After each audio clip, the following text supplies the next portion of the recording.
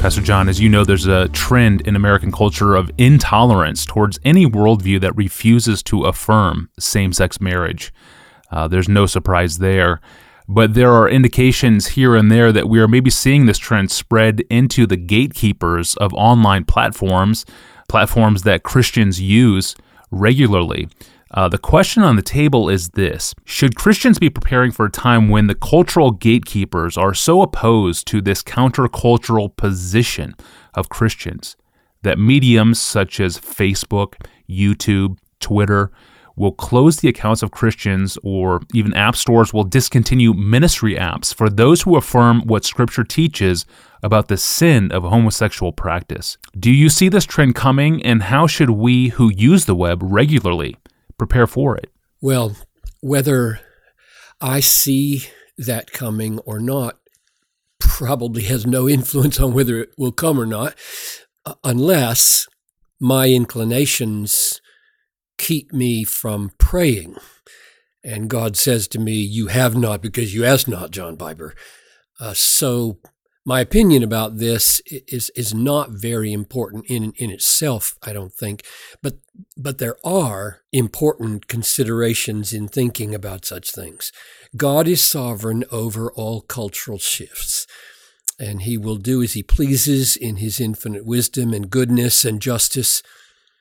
I don't know of any biblical or historical reason to think America will even exist in 100 years, let alone tolerate Christians. It might. God could send a great spiritual awakening, and this sin-saturated culture could be more gospel-saturated, more biblically shaped than it ever has been since the time of the Puritans. That could happen, but there's no authority that guarantees that, not that I can see. Historically, I think what we need to keep in mind is that unjust limitations on Christians and opposition and even persecution would be more or less normal for Christians to face. And I use the word normal carefully because Peter, in addressing the churches of Asia Minor, middle of the first century, 1 Peter 4 says, "Beloved, do not be surprised at the fiery ordeal that comes upon you to test you as though something strange were happening to you." In other words, opposition and persecution and limitations on Christians are not strange. And the opposite of strange, well, strange is what? Unfamiliar, foreign, not at home. And the opposite would be persecution is our native air, our home, familiar. But the America of the last 400 years is strange. It's the exception, not the rule, over the last 2,000 years. The New Testament itself is filled with persecution. Isn't it amazing that our founding book, four of Paul's letters are written from prison? Almost all the books in the New Testament assume some kind of persecution. It was normal for 300 years until the Edict of Milan in 313.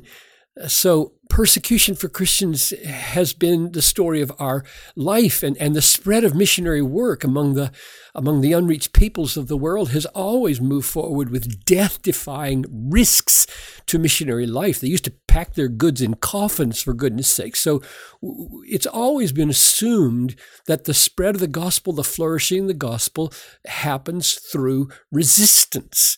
The ease and the comfort and the affirmation that we've enjoyed culturally for these several hundred years is extraordinarily unusual and not the norm.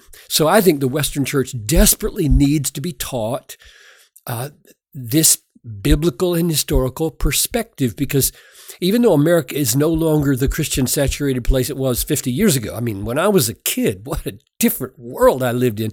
Even though that's true, and a lot of young people know it, we all tend to assume that in a morally regulated democracy, laws will protect me from discrimination. You can't do that to me. And there's the rub, isn't it? Because a democracy regulated by laws to protect rights that we want assumes that there has to be a cultural consensus that those rights should be protected. None of us believes that all of the rights people want should be protected, right? Sedition, racial hostilities, speeding with children everywhere, killing the unborn in the womb or the terminally ill, trashing your front lawn, inciting to riot. Most Bible-loving folks would be okay with those behaviors restricted by law, even though others might scream to high heaven, I have a right to take my child's life, and I have a right to put my garbage in my front lawn. But so it all hangs on, does the bulk of society think that a behavior is acceptable and tolerable? 60 years ago, for example, in America, adultery would have ruined a man in office, and racism would not have. Today, it's exactly flipped. Shelby Steele pointed this out. Now, adultery won't ruin you, witness Bill Clinton, and racism will. You drop the N-word one time, your political career is over. That was not true 60 years ago. That's the way democracy works. Cultural shifts dictate tolerance shifts and legal shifts, and all laws legislate somebody's morality. So if I take the question now to get personal and practical and say, so what should we do in the light of the likelihood that social media of various kinds are going to shut Christians out? Twitter and Facebook and app stores and so on, they're just going to shut us out because they don't like our views. What should we do? Here's my closing counsel. Number one, faithfully, week in, week out, preach the whole counsel of God on every issue that affects our people. Number two, worship faithfully in a serious, reverent, God-centered way that stands against the alternative worship of cultural idols. Third, strengthen the church with solid teaching so that our people are unshakable in the face of the worst storms. Fourth, fill our city and town with the teachings of Jesus Christ in every way we can. That's what the Jewish leaders accused the apostles of doing. I love that sentence in Acts 5. You have filled this city with your teaching. And I could just see them smiling. So that's what we've been trying to do. That's what I want to think about Minneapolis. Just fill it with truth.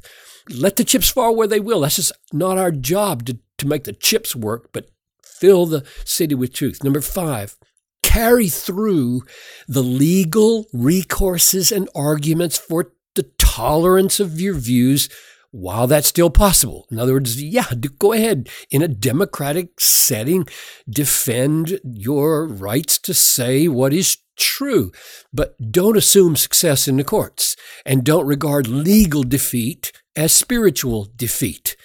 Instead, resolve to count it all joy and move forward with your witness and courage and without fear or vindictiveness.